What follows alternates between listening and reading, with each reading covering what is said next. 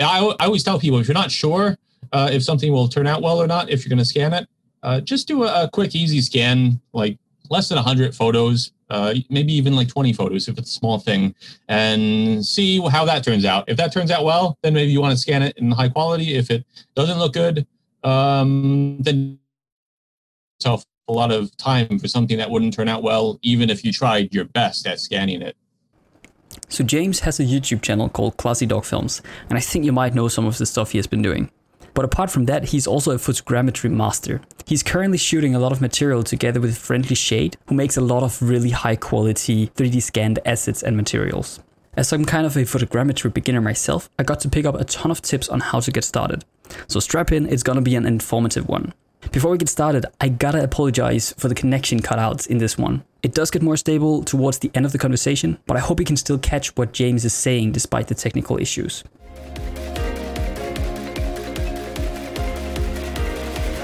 Now I would just take a minute to talk about the real-time motion graphics course by Mitch Sinoviv. It's a course that I have bought myself because I've known Mitch for some time and have always wondered how he did these crazy abstract scenes. And it turns out he has a lot of cool tricks up his sleeves that you can use for a ton of different things, not just abstract, but also realistic rendered animations. Mitch has a really good understanding of Blender, and he knows how to set it up in a way where it's optimized for what you want to do. If you would like to check the course out yourself, you can go to wingfox.com and use the coupon code WFR15 to get 15% off of your purchase. But hey, enough of that. Let's get this podcast started. Cue the intro.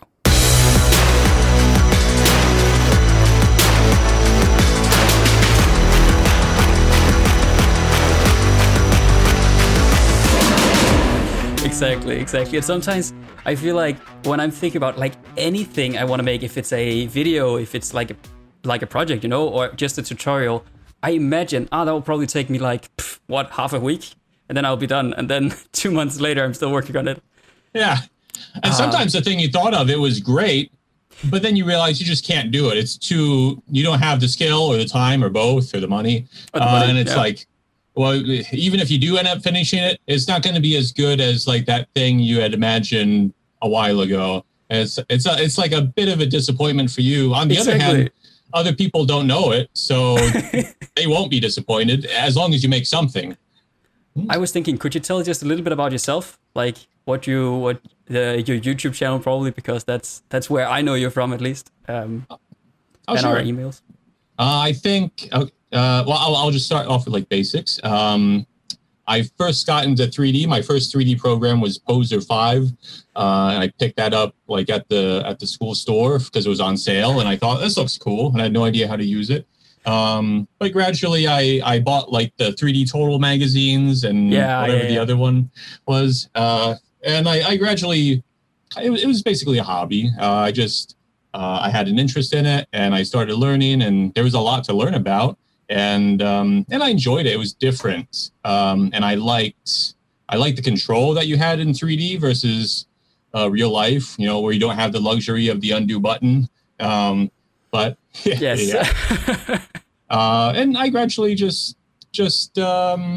I would say I was a hobbyist for sure. And I still think of myself as a hobbyist in a lot of ways. I think about 2012 was when I started my YouTube channel. It was around that time that I was working at a print shop, like a 24-hour print shop, and I worked at night, and I hated it. I absolutely loathed it. But I saw the Freddie W channel and Corridor Digital, and that was something I wanted to do anyway. I wanted to become a filmmaker, but I didn't know how to do it. And at that point, I realized I should have gone to film school like 10 years ago. So I had to try something here at least. I don't have the money to go to film school, but maybe if I just make little films and practice, I'll get better, and maybe I can work up to that one day. So I saw their channel, and I decided I'm going to do that. I'm going to start my own channel, and I'll just make it a goal to make videos and to make it so that people in the world know I exist and that I do this. And eventually I'll be at a point where I can make those things that I've kind of been daydreaming about for 10 years or more. So that's what I've been doing. What else is there? Is there anything else? Those are the basics. Mm-hmm. But that's super sweet. That's super cool that you had that inspiration and you just let me just start doing it, because I feel like that's the story that you can have now. Whereas, I don't know, 20 years ago or something, that was hard to do. You had to go through the entire like education and everything. But with especially software being so open and Blender being free and everything, that just allows you to do that. I personally have a similar story. Never went to school for it. I just figured that I want to do this, and then slowly it turned into something I could earn money doing. But I would still consider it my hobby as well. Okay. So yeah. Yeah, the fact that we now have software and certainly also hardware, especially if you want to make films as opposed to just CG animated stuff, that has really given a lot of people a lot of opportunities. Because like you said, if you wanted to make a short film even like 20 years ago, well, you're either going to have like a crappy camera, a really expensive video camera, or a film camera. Yeah, that's like the 3 levels you have. Yeah. Yeah. Now it's like you have all the tools are there, right? But it's even like a phone camera now is decent enough to make a video, a film. That's true. Yeah. So, yeah. But hey, I was wondering, so when did you first get into Blender? Like, do you know which was the first version of Blender that you installed? Yeah, I believe, I can't say the first version that I installed, because I remember it took me like a good 3 or 4 times at least of installing and uninstalling to finally commit to learning it like halfway decently, at least. I think the first version I really started learning on was probably like, it was either 2.42 or 2.43. Yeah. I think that would have been like, I don't know, I want to say it was like 2006 or 2008, somewhere in that area. Okay, cool. I think the first one I had was probably around 2010 or something. So, and the 2.4, was that that was the version before the first interface update, right? Where it was really, really old. Oh yeah, 2.5 was when they introduced the new interface, I 2.5. Believe. Okay. Yeah, I remember I just opened it the first couple of times, and I think that was 2.5. Just tried to click the cube, didn't work, and then I closed it and uninstalled it again. So, that's funny. Yeah, I was going to say, I think that interface change was definitely one of the big milestones for Blender development, because it seems like such a simple thing, the user interface, and like describing it is, but boy, it really has a profound effect on your experience with actually using a program. Yeah. And the same like with 2.8. I think that was the same. For me, I was like, I could kind of see through the interface, right? That you could see it was the same program. Like it was just reskinned. Okay, of course, a few features were changed, but the main thing was just the way you saw it. And people were like, it's so much better now. And I was like, it's essentially the same. It's just darker in the color and everything is nicer. Oh yeah, I don't even notice the difference really if it's small like that. No, exactly. But yeah, I think getting into it was a big change also in 2.8. But yeah. But anyway, I think... sorry, I was going to mention one thing real fast. I started using Blender consistently because Indigo Renderer came out at that time, which I don't know if anybody uses. I'm sure some people still use it. There's probably like 4 guys in the world that still use Indigo Renderer. But it was actually free at that time, because I think it was still early in development. And I did that because I was like, oh, sweet, I can get like really good renders and use Blender, which is free. So I have like realistic looking renders. So that's what I did. I actually bought a license for Indigo Renderer too. Was that a ray tracer, or was that an old school biased, or what's it called, raster? Yeah, that's right. It was an unbiased ray tracer. It was an unbiased rendering. It came out a little bit after Maxwell Render came out, and it was pretty similar. I'm trying to think. I bought a license for it shortly after it became like a commercial product that you had to buy, because at that time we still didn't have cycles, and I didn't really want to fiddle with Blender internal renderer. No. Not that you can't do great things with Blender internally. It's just I didn't have the experience to really get good results. Yeah. I think I bought a lifetime license for Indigo Renderer. Sorry, I talk a lot as well. That's totally fine. That's how it should be. But that's the good thing. Then you just know that you'll get all the updates for the future. Not like Adobe products where it's like you have to pay every single month. I know. The funny thing is, though, I use my Adobe products every month. I haven't used Indigo renderer in like 10 years, probably. Well, I gotta check that out. I honestly never heard about Indigo, the render. I heard about a lot of from the the CJ Garage podcast.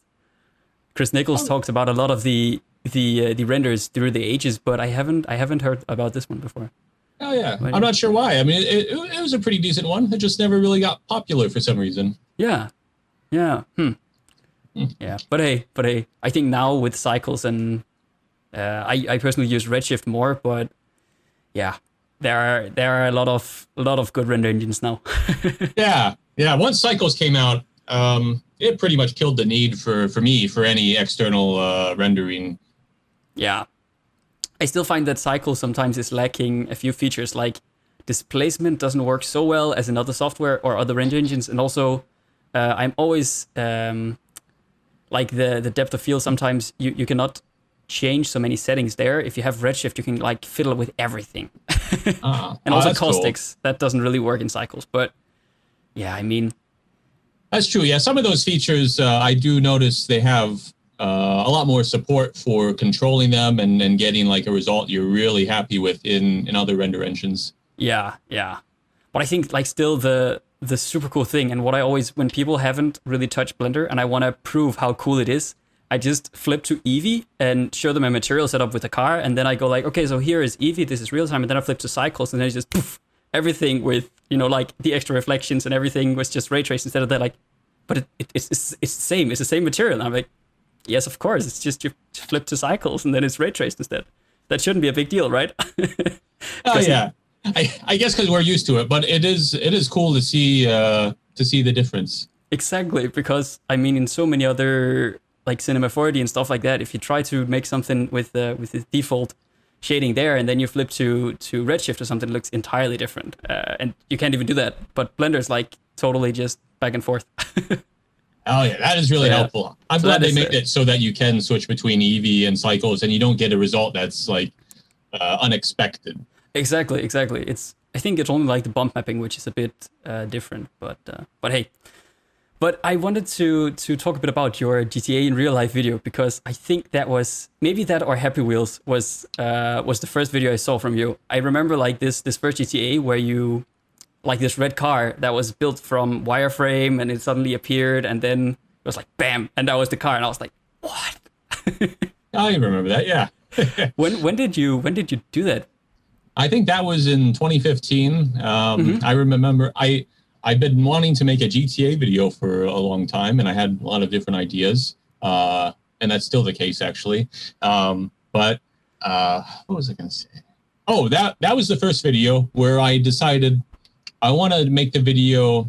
I wanted to feel like a film, and I wanted to. That was the first video where I decided I'm going to take just one idea, like a simple idea, and I'm going to try to do a really good job on it. And I'm not going to. Because some of my other videos, I'm like, I'm going to have this and this and this. And the second GTA video I made was kind of a good example of that, of a bad habit, I think, that I have. So I decided, just keep it as one simple idea and just try to do a really good job on it. Spawning in a car, and the spawning in of the car was the whole video idea, at least. Yeah, but it totally hits because people get it. And yeah, we always wanted to see that in real life. Yeah, but I think even with that, your second GTA video was also really cool because you had maybe more kind of a story there, because there were a couple of different elements, and I loved the idea that it was like the noob's first day, because it's exactly like that. Yeah, right. I did have other ideas that I scratched because it was just taking too long. Even looking back at that video, I don't dislike it. But it's just so slow. It's so slowly paced. But at the same time, that character, I just call him Classy. That's a character that I want to be kind of a recurring character on like the face of the channel. And I wanted to have introduction story, but it's an introduction nonetheless, I guess. So I wanted to kind of give people a chance to sort of I don't know, feel like it is a character, not just a guy in a video. And would it then be that he reoccurred in different videos from different video games, different universes, different stories? That's exactly right. Yeah. Cool. I like that idea. I do have more GTA videos for him that I've had him like in my head for years at this point. But and also others. Like I know there's a Call of Duty inspired video that I want to put him in. He's not a very deep character, but I think of him as like a part of myself, as sort of just like a nice guy who's just happy-go-lucky, maybe. I don't know. Happy-go-lucky. Yeah. I think it's such a cool idea. Because then you can kind of tell the story, and your entire channel is the book, right? You just have different chapters. I've been wanting to film the sequel for the last GTA video I made, but I'm about I don't know, like 40 pounds heavier now than I was. It might be kind of jarring to see me go from like skinny to kind of chunky in the next one. No. But yeah, that's I guess like with just production of something like that, it can take a really long time and everything. I was actually thinking about how do you usually, when you want to set up a video like this, how do you go about it? Do you have like a long storyboard you write, plan everything out in advance, and... hang on, my audio cut out a second. I didn't hear what you said, sorry. All good. My connection is not the best. I was wondering... It might even be mine, I don't know. I was wondering, when you were doing these videos, how do you usually go about it? Because I suppose there are a lot of things to think about VFX-wise. Like, how would you do these shots? Have you everything planned out before you go recording? Or is it more like you kind of just go out there and try, and then you see what you get? My audio cut out again, but I think I understood what you said. Sort of like how I... Also, can you hear me okay? Am I cutting out? Your audio is totally fine. Okay, good. Okay. Gosh, what do I do? Usually there's a period of time where most of the time I do have like the basic idea for the video. As far as the story goes, there might be some things that I'm not sure of, or I'm not sure how to get from like this part of it to this part of it. And that can take a little time. But I do make sure I have that figured out before I actually start working on anything that could be affected by that. Usually I'll start working in a need. So if the whole idea for the video is a car, the car asset ready. I don't know if this is a good way to go about it. This is just a habit I've gotten into. I try to work on the things that I know I'm going to need. And from there, once the story is figured out and I know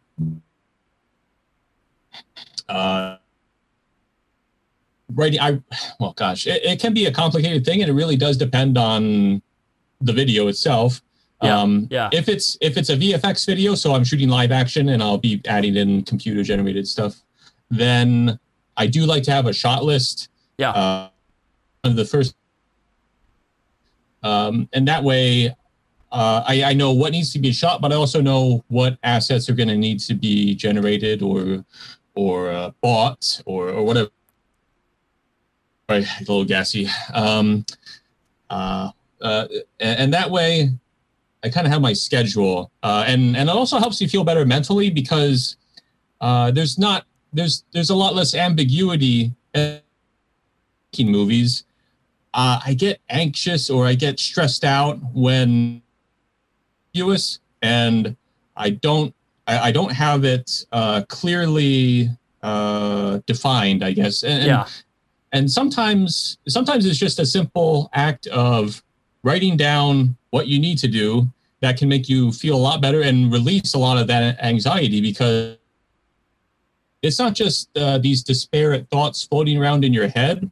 It's down paper, and that makes you feel better because it's like, well, that is everything that needs to be done. If you think of something else, you just add it to the list. And that really makes me feel better, especially on a big project, because and everything. So if it doesn't get done, it's my fault. If I don't do it, it doesn't get done.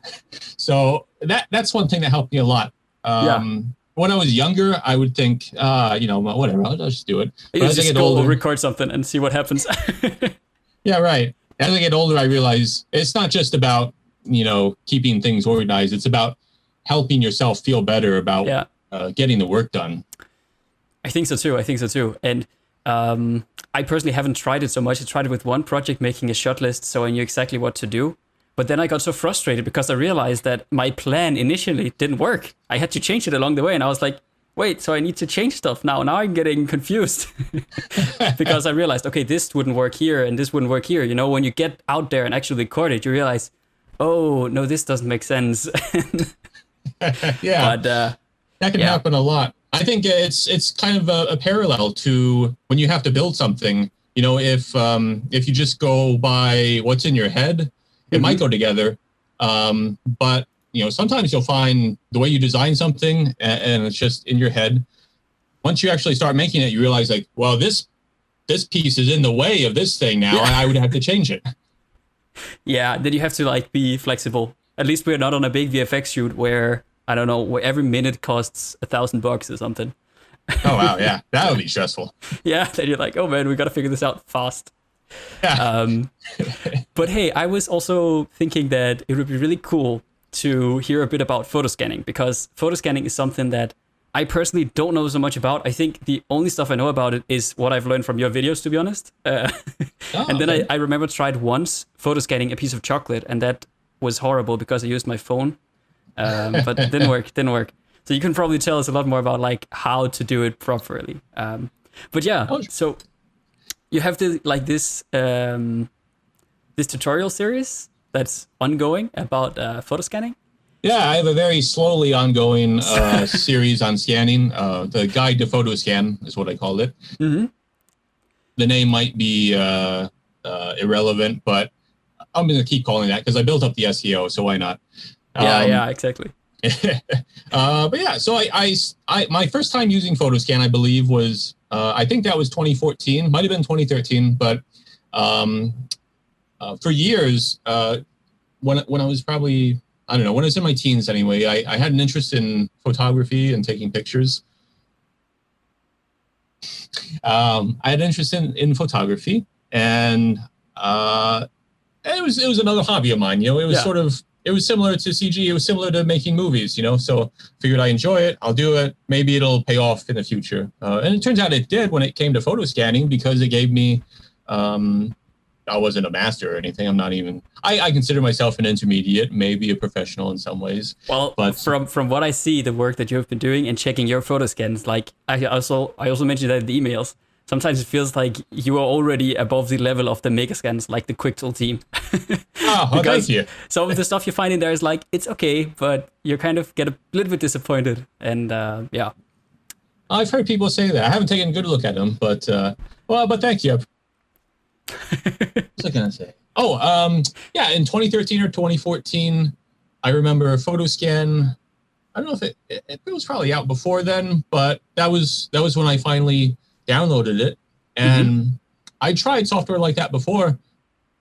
I just don't think it was ready. The software that had been developed at that time just wasn't ready to do the things that Photoscan was able to do at that time. Yeah. And that was really fun because I kept modeling. So I thought, I could just scan stuff. Yeah. Yeah. No, and that's it was so interesting when I was watching your videos, and especially I think it was, you were mentioning a guy, what was his name? I think he was Romains or something. Romain Ruffet. Romain. Okay. He, some of the stuff that he had made, some photo scanning, he had a motorbike, and that totally looked like, in the video you showed, it just totally looked like it was modeled. And I was like, could he have made that in a couple of days or maybe a week with photogrammetry? Then it would have taken me a month, if not 4, to model it in that detail level. That would be incredible to be able to do. I remember that motorcycle you're talking about. He works with Substance now, I believe. Substance. Oh, okay. Well, there you go. But yeah. I think, yeah. But what would you say? What are the best objects to not necessarily start out with, but which objects makes the most sense to photo scan? And which objects are more for modeling? Because you also talk a little bit about this in your videos. I suppose overlap sometimes too. Sometimes you're going to scan something and you'll need to disassemble it in a way so it can be used better when it does become a model. That is a good question. Certainly the things that you can't scan, those, but that's an easy answer. Sorry, can you repeat that? The connection just broke out a bit. Oh, sure. I was going to say, certainly the things that you can't scan are good subjects for modeling. Well, that's true. I guess that kind of answers the entire question. Beyond that, I don't know. Things that are going to be really difficult to scan are also good candidates for modeling. It comes down to the quality of the scan you're going to get. And that's one thing to consider to become, or to add toolkit, so to speak. Yeah. You want to be able to predict what will turn out well if I scan it and what's going to look really bad and maybe require a lot of cleanup, or maybe even just not even be worth modeling. Just do a quick lazy scan and use that as reference, really. Yeah, that makes sense. And then you can kind of fill in the blanks afterwards. Or, do the scanning and fill in the blanks that you will have to model by hand. Huh. And I always tell people, if you're not sure if something will turn out well or not, if you're going to scan it, just do a quick, easy scan, like less than 100 photos, maybe even like 20 photos if it's a small thing, and see how that turns out. If that turns out well, then maybe you want to scan it in high quality. If it doesn't look good, then yourself a lot of time for something that wouldn't turn out well, even if you tried your best at scanning it. Yeah, that's always the annoying way to start, where you spend so much time. I remember the first one I did, I took like 100 pictures for this piece of chocolate, and I don't know if any of them worked. But I was thinking, if people wanted to start out with photo scanning, what would they need? Like, would they need software-wise and also camera-wise? Would a phone do, or are they simply have too much distortion? Something you also talk about prime lenses versus zoom lenses, and I think phone is not even comparable to any of that. Well, to be fair, some of the things that people argue back and forth about, those are things that are best left for like a professional to worry about, because those are like really nitpicking, like prime lens versus zoom lens most of the time. Unless it's a really crappy zoom lens, it'll probably be fine. If you're just starting out in scanning with photogrammetry, because any phone that I've used and the phones I see other people using, they work perfectly suitably for scanning. Been made in the last 5 or 10 years. It'll probably be fine. Yeah. Okay, that's cool. Yeah, I guess. Please go ahead. And what was it? The classic subjects for a beginner or even just an easy scan are rocks, because rocks, as long as they're not wet, rocks are like a great thing to scan. They're not a solid color. There's variation. And that's really all you need. You need something that'll give you lots of points. You'll need something that's not real reflective. A little reflection or highlight is okay, but you want to keep it to a minimum, because the more you have, the harder it's going to be. Yeah, I can imagine. Yeah, exactly. So rocks are great. Trees are great. Dirt. Nobody wants to scan dirt, but dirt's great. I mean, we need that in our footage, in our renders and scenes. So me too. Those are the classic subjects. If you have something besides a rock or a tree, a dirty shoe is a great thing as well. Those are my top 3 subjects for beginners. Top 3 subjects. Okay, that's cool. Then people know where to get started.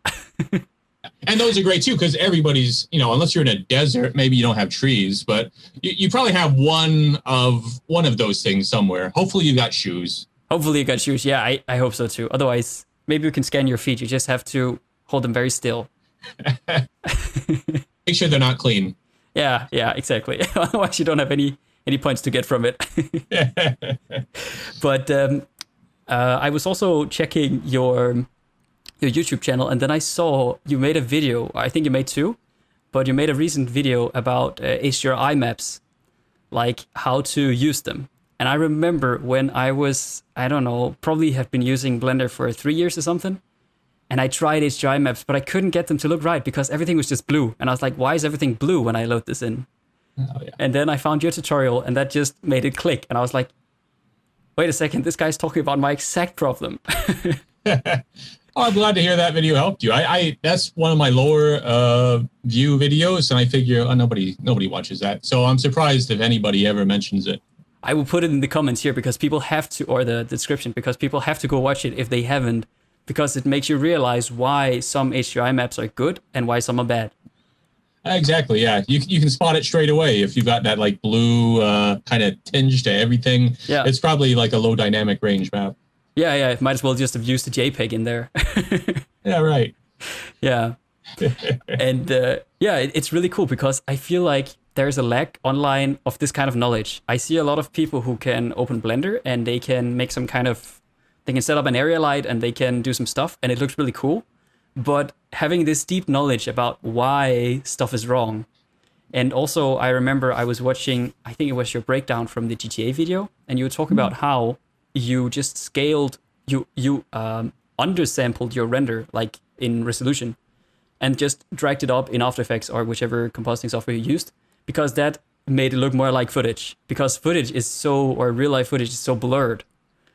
That's true. That's one of the things that is easy to overlook, especially when you're getting into this thing. You spend all this time getting your materials and your lighting to match, and you camera check your footage. You do all this work, and then you see it and you think, well, it looks good, but it doesn't look real. And No. Having like super sharp CG footage is one of those things that is really easy to overlook. Yeah, because I don't think we see it. I was also working lately on a screen replacement for a product, and I realized how much I had to blur it to make it look realistic. And I was like, wait a second, what kind of crappy camera was recording this? But the camera was shoot this on probably their like phone. Yeah, and actually it was like, I think it was a really good camera it was shot on, and really good people. And when you looked at it, it was 4K, but when you looked at it at full screen, it looked perfect and super crisp. But when you zoomed in, then you could see, wait, this is really blurry. It's fun. You can really underestimate how soft footage from the real world can be. Yeah. So it's super cool that you're sharing all these things. How did you learn these things? Was it just like you figured it out along the way, or did you talk to a lot of people? What is your like approach to getting all this knowledge? I'm curious. Oh, that's hard to say. The simple answer I would say would be, it's just a very slow, gradual accumulation of experience. As far as figuring it out, I think I use all the same avenues that most people use. Sometimes you if you have the time to think about things, and to daydream, or just to think about something, ponder it for a while, sometimes something will come to you that you didn't hear from somebody else or online or whatever. And those are great things, because those are almost like, there's other people in the world who know the exact same thing, I'm sure, for sure. But they're kind of like secrets that you have, and you can share them if you want to or not. But I would say that's where most of those things come from. Not from just coming up with myself. Some of those things are like that. The rendering at 80%, I think it was, and then scaling up to 125%. That was something I just did myself because I was like, well, I want to save time rendering, and it's going to have to be soft anyway. So I'll just render it smaller, then blow it up. Smart. Yeah. Sometimes you'll come up with things that you don't really know where they came from. Maybe subconsciously you're remembering something you heard elsewhere. Maybe it's something you heard like years ago to this new thing that you're doing, and you don't know where it came from. How long have I been doing this? I've been doing this for about, this is 2021. So if I started in 2005 with Poser, then about 15 years, 16 years. 16 years. Wow. That's a good amount of years. Then you also have a lot of time to find these things. Whereas I think I have a lot of years to go through still. I still have books up here. What do I have? I've got these old 3D World books. Oh, that's awesome. What do I have here? I have this one. This is from July 2006. Wow. They're in good condition. Maybe I can retire one day. Yeah. And it's so cool to see how it developed over time, and it developed so quickly. Like if you go back to 2010 and see the 3D that was out there at that time, it was still really good. Like it was incredible what people could do just faking stuff in Photoshop. But I always remember Chris Nichols, like his quote, "Everything has Fresnel." I also picked up on your reference in one of your videos to the short film he made. That was really cool. But like, I remember that. Even before, what was that? I don't know, Stealth, when that was made in 05, 07, something. They didn't really know about Fresnel, and I'm like, how can you make anything look good without Fresnel? And now we don't even think about it because it's already built into every render engine, right? Like that's the right. regions. Yeah, I remember that. I think I guess that's the double-edged sword of improvement in our tools and our technology. Like you said, Fresnel is built into the shaders now. You don't have to think about it. You can adjust it if you want to, but yeah, a lot of people don't even think about it, and that's got pros and cons. If you just want your stuff to look good, you just have to figure out how to use the tools to make it work. If you want to make it yourself, you have to learn how it's made and that's a good thing. You start learning about those things that you might not otherwise hear about. Like if you want to make an HDRI map, that is a thing I always have trouble saying. I sound drunk when I say HDRI. I'm like slurring every letter. HDRI. No. Yeah. But you have to learn why a low dynamic range image isn't really suitable for what you're asking it to do. And you have to learn how to actually shoot it. Even still today, shooting a proper HDRI in a high dynamic scene like midday sun is a classic example. It's a lot of work. You gotta get all the pictures. You gotta get everything around you. We're so used to being able to buy it or even being able to download Greg Zoll's HDRIs for free. Exactly. He kind of revolutionized it. Yeah. So we don't have to worry about it, and it is easy to take it for granted. But it's something you can learn more about if you want to. Yeah, and I think it will really strengthen your understanding of it. And even though you talked about the double-edged sword, I think the same is going to happen with ACES soon and color spaces. Personally, I'm really a pro ACES person. And I think a lot of people are not really either not interested in color spaces because they think why would I bother? And but yeah, I'm curious, like what is your opinion on it? Are you using some kind of we're all using Filmic in Blender, so maybe that kind of changes it. But are you looking into this stuff? That's something I'd like to learn more about in the very near future. I'm like turning into HDRI for every word. I watched a video on YouTube, I think it was a 2-part video. I can't remember who it was, but it was some young whippersnapper who seems pretty smart about CG. He made an ACES video, a couple of them, and I watched them, and it didn't seem too complicated the way he broke it down. I do hear some people who are sort of like back and forth about Filmic and ACES, and and that's fine. And I'm sure there's still work that can be done to develop things to make them better, more consistent, more accurate, whatever the goal is. I do want to learn how to do stuff like that in the future because a lot of times in all my videos past, I just look at it with my eyes and I try to think, does it look right? Does it look off? And sometimes that works. But I never feel like I get it really 100%. Mm-hmm. And I feel like having something like a system like ACES would give me more confidence for one. And I feel like it would just overall make everything look more consistent because that's the goal, really. Yeah, exactly. And I think when it's better integrated into everything, into Blender, into all the editing software, into After Effects, all the compositing software, like then it will be, why would you not use it? It's just a button you have to press, and then you have to remember you have to export in linear, and that's it. And then the software does the rest, right? But, yeah, it's like why would you use a color chart? Because you want your colors to look accurate. Exactly. And that's talking about color chart. That's something I also really need to get into because I actually never realized how to use them. So Oh, I barely know how to use them still too. okay, well, You know what I do? I actually still. I don't know if I should even say this, but I just mostly go by white balance, and if that looks good, then that's good enough. That's another thing I want to get better at in the future, but I just don't have. I shoot most of my scans with cross polarization, which helps to reduce highlights. yeah, yeah.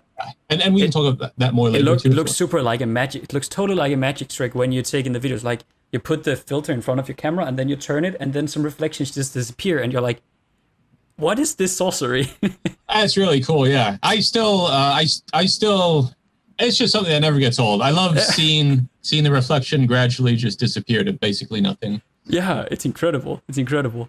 Yeah, I was going to say. When I shoot cross polarization though for my scans, color charts as they are today aren't really designed for cross polarization in mind. I know I've seen one paper about the a resolution or a solution. But it's one of those things that's just hard to find information about and to figure out, okay, what should I do? So it's I just don't even do it. I don't bother. I look at the white balance and I think, okay, that looks good. That's good. And that's also the thing, because I mean, a lot of people, or I at least, when I put in my scans, I often add a color curve or an RGB curve, and then I can tweak like the reds a little bit because I would like them to be a little more like this, and then I guess I've broken everything anyway. Well, as long as it looks good, that's the important thing. Yeah. Because it's kind of like, who's going to know? You know what? Sometimes a texture, just speaking about textures broadly, tweak it afterwards. I remember Eric Christensen, who is from New Zealand, I believe. He's a very good scanner. He's worked at Weta as well. Okay. He talked about I think it was like sand or pebbles along the coast of a shore somewhere. And the original scan that he shot, it was very green, I think because of algae.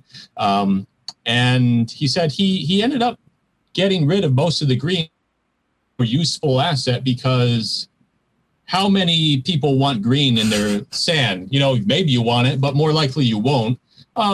So that's something worth considering for people who are. Some of us are very kind of hell-bent on things like exactly technically perfect, and I think that can kind of drag your focus away from of make it look good. If it's an asset you're making for people, make it as useful as it can be, because the less useful it is, the less worthwhile the less it's worth having. Yeah, for sure.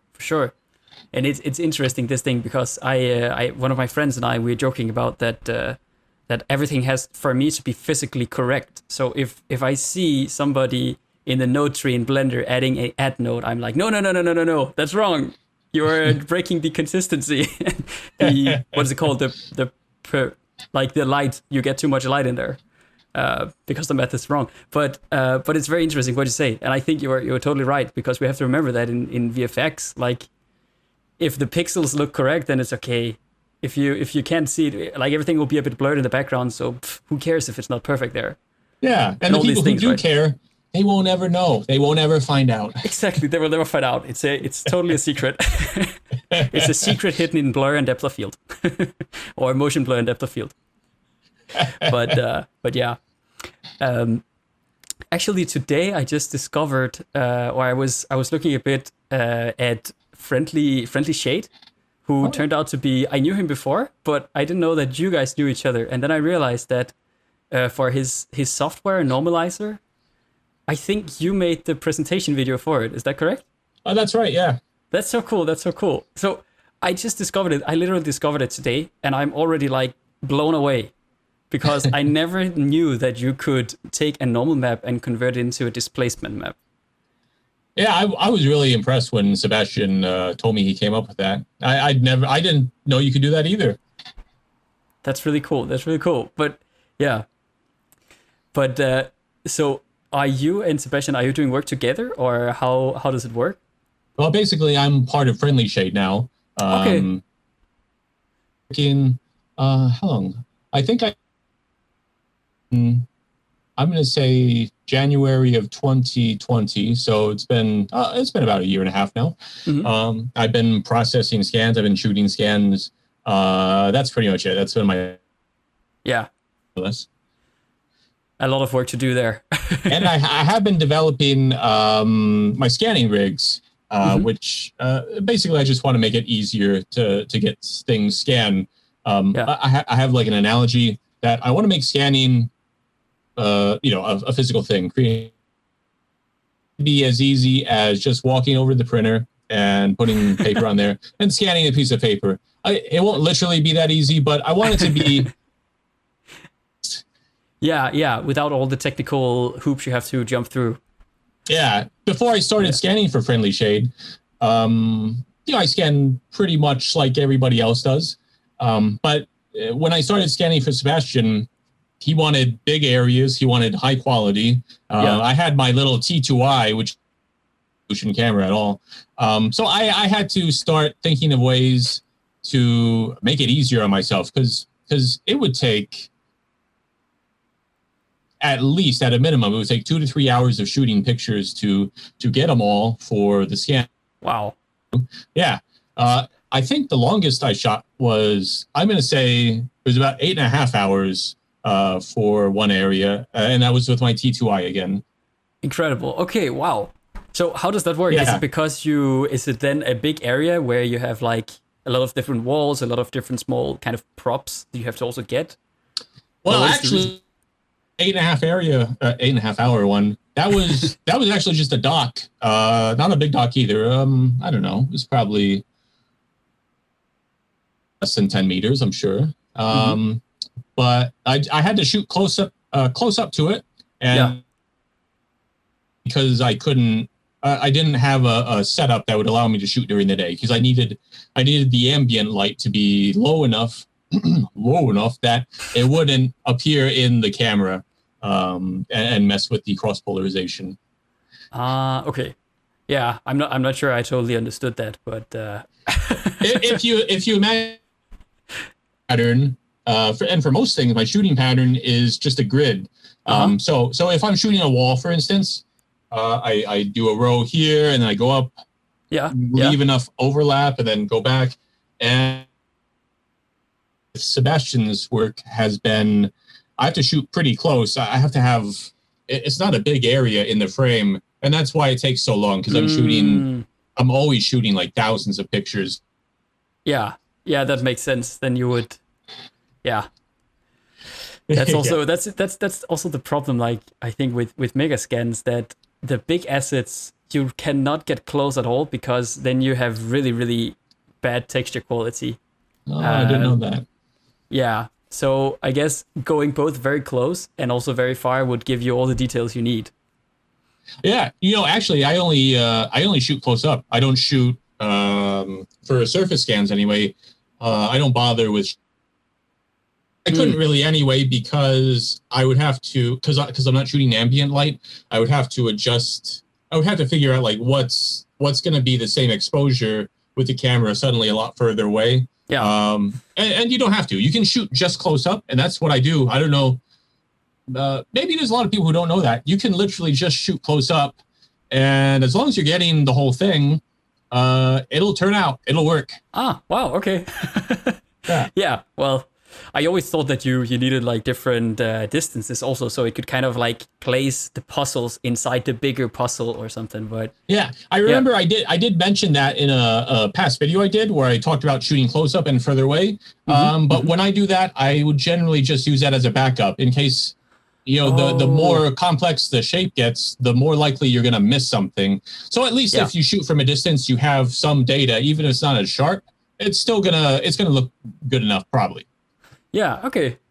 Interesting. Yeah, but it also makes sense that if it kind of starts to mix pixels from that picture which is far away, then you will have blurry pixels and or blurry areas and sharp areas. So, yeah. Yeah. But anyway, I can feel like there is so much still for me to learn about photo scanning. But I really want to try it out soon. I have the camera I'm using here is like a Canon mirrorless camera. So I'm Oh, thinking cool. I should get a lens for that, and then I could maybe start scanning a little bit here and there. Yeah, that would be great. You know, the nice thing about not using your phone, I'm sure there's apps that let you shoot in RAW on your phone. I know there are.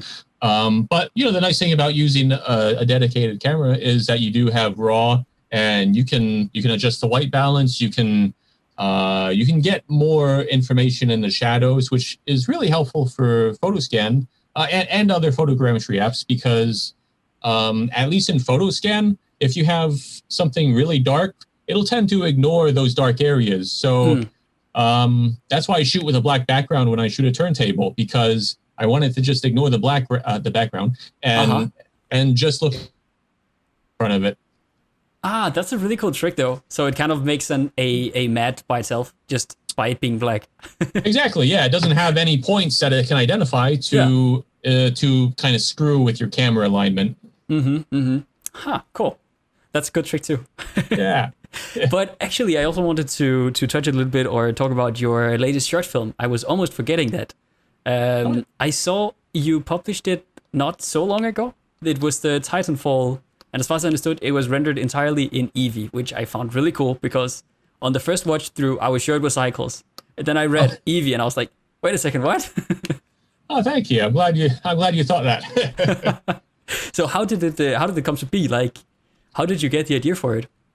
You know, I've been wanting to make some Titanfall videos for a while now, and I actually started on another one before the video that we're talking about, the Titanfall Believe video. I think I was working on it for probably 3 or 4 months at least, and I got to the point where I was ready to start shooting, and I realized I don't feel confident enough. For example, in matching VFX to the live action, I didn't feel comfortable that I could do that without testing first and knowing more about what I was going to do exactly. Because I had a new camera, I was going to shoot on green screen. There are a lot of things there, and I decided, okay, I'm going to save all this stuff. I'm going to use these assets that I have been working on in a short little video. And I wanted to make it really easy on myself and not have animation to worry about. So I decided, okay, maybe I can make like a battle scene in like bullet time and just make it like something short and kind of enjoyable to watch. So at least I upload something.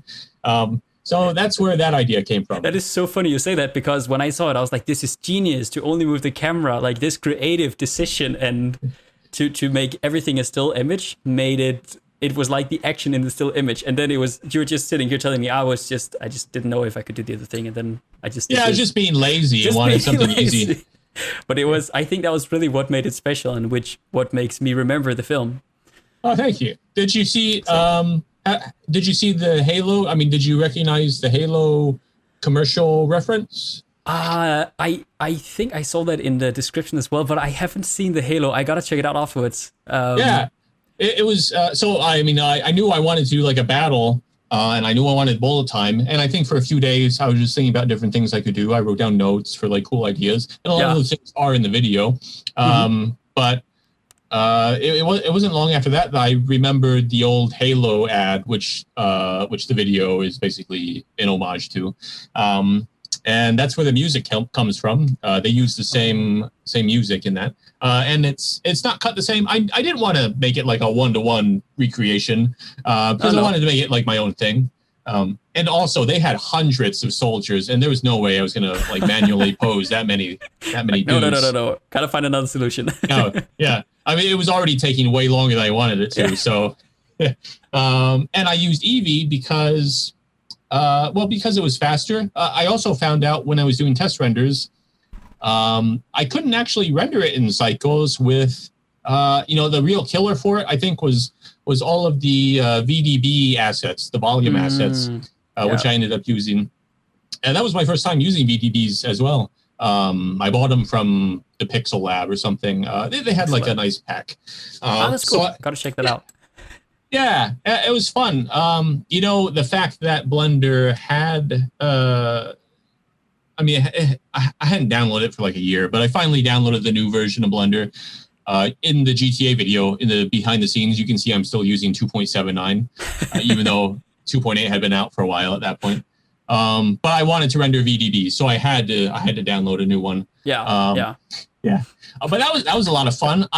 That was a fun video because, you know, one of the benefits of doing something that's completely CG is you don't have to worry if you're shooting live action and you don't really like something or you want to change it. What do? Well, if you can fix it without reshooting, that's great. But maybe you have to go back and reshoot it, and that nobody wants to do that. So then you have to settle, say like, okay, this is how it is.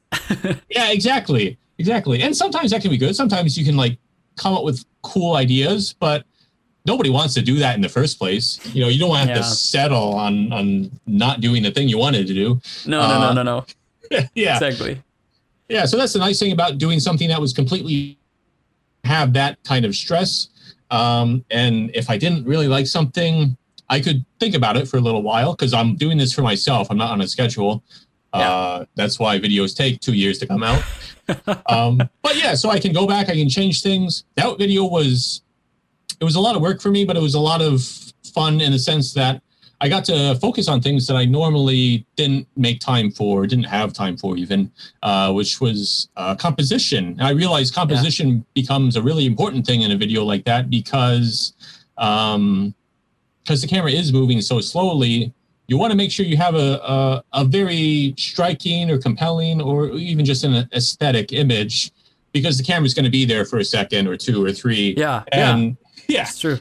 If it doesn't look nice, it's going to drag. So if you can, you know what I did? I looked at old paintings and I looked at I was statues. actually just about to say that because especially your thumbnail looks so much like one of the old paintings. Like it looks totally like a painting that, Thank you. I was trying to think of what would like complement this style of making a video, a bullet time video, because you know there's been like lots of different bullet time effects done over the years, and I wanted to do something that would not feel like I was just using it as a gimmick. I wanted it to feel like it's part of the video. And I remembered a lot of I guess Renaissance paintings or Renaissance era statues where they have these like really, I guess, dynamic flowing poses and they look good from like every angle. That was another thing I realized about doing bullet time was you want it to look good from every angle, not just one, because you know the camera's going to sweep around and if it looks good here but it doesn't look good here, well, you don't want that. That's very interesting. Yeah. Because usually you just want the pose to look right from the one angle, like the silhouette has to be readable there, but yeah. But I think you really, like, I didn't remember that the camera was moving so much, actually, but I just remembered how it felt like it was really conveying the story, and you could really understand the story just from these still images. Which, well, of course, still the camera was moving, but there was no movement in the images as such. But I think it's really cool that you had this limitation that was kind of pushed you to do the compositions in this certain way. Yeah, that was a lot of fun. I'm glad you felt like there was a story there too. I didn't want it to just feel like a bunch of random shots. I wanted it to feel like a story, even if there was no dialogue or literally nobody moving. I think that is, to me, that's very important because I often maybe bash a little bit on the Instagram posts because often I feel like on Instagram people post something which is like, it looks cool, it looks really sweet, and that's genius. Like, but it's very forgettable because it doesn't have a story. Whereas this video, you'll remember it because it had a story. It had something they wanted to say. The other things are just like, oh, that looks cool. Like, go on with your life, right?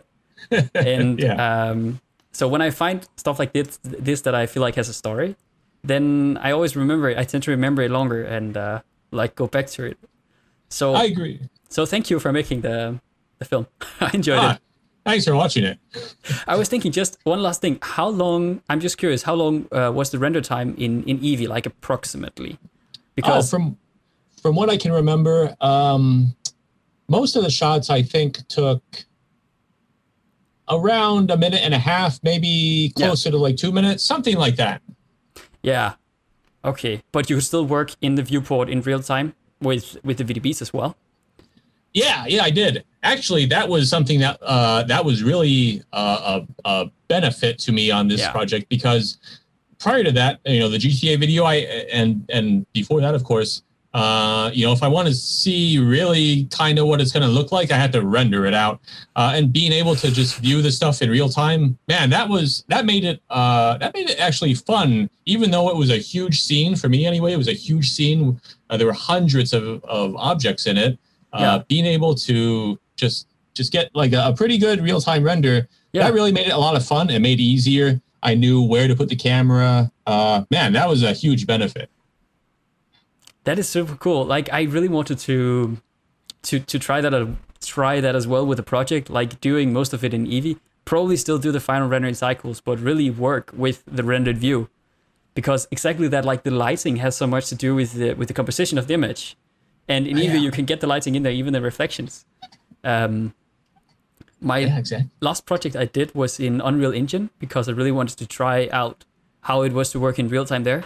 But cool. I gotta say that really felt like, first of all, it was very slow. My render time was, I don't know, sometimes it was like even as slow as ray tracing. So it took, I don't know how many hours I spent rendering that. Some frames took like 5 minutes to render. Oh, jeez. So I didn't know that. No, exactly. And I couldn't even view it in real time in my viewport, because the reflections, the ray trace reflections was so heavy to render.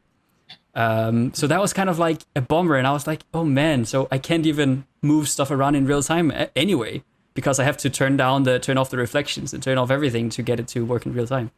But I really want to try out Eevee more. Try this approach where you can art direct everything with lighting, with everything, with the composition, and then just at the end probably hit the cycles button and then go for the finals. Yeah. That's what I thought I was going to do for that project, actually. And then when I realized I couldn't load all the what are they called? I just said VDBs. VDBs. That's right. I couldn't. I think that's what it was. I think I like that and all the other assets in the scene. Yeah. It was just too much to load onto my GPU. So you know what? I'm actually happy that I rendered it in Eevee though. I feel like Eevee kind of has. It can look realistic, but I feel like it also gives it kind of an illustrated look. I'm not sure how to describe it, but to me, those frames that I rendered, they looked a little bit more like an illustration or a painting than like a photoreal, hyper realistic. Yeah, I get what you mean. But still, like, it totally cheated me. I thought it was cycles, so I can't really say much actually. Yeah, thank you. But yeah. That's interesting. Yeah. But hey, I guess it depends on the scene. If it's a scene that makes sense to render in Eevee or cycles, but that's true. Anyway, yeah. Really cool stuff. Is there other things that you would like to touch on? Let's see. I am working. I'm working with Seb to get the Friendly Shade library. We have a lot of stuff that we're excited to release, and I think that'll probably be about 3 months from now. It should be released and available. So I'm really excited about that. And what else am I doing? I'm still working on videos. I've got a lot of stuff I want to do, and once I have money again, I'll be able to do some of it.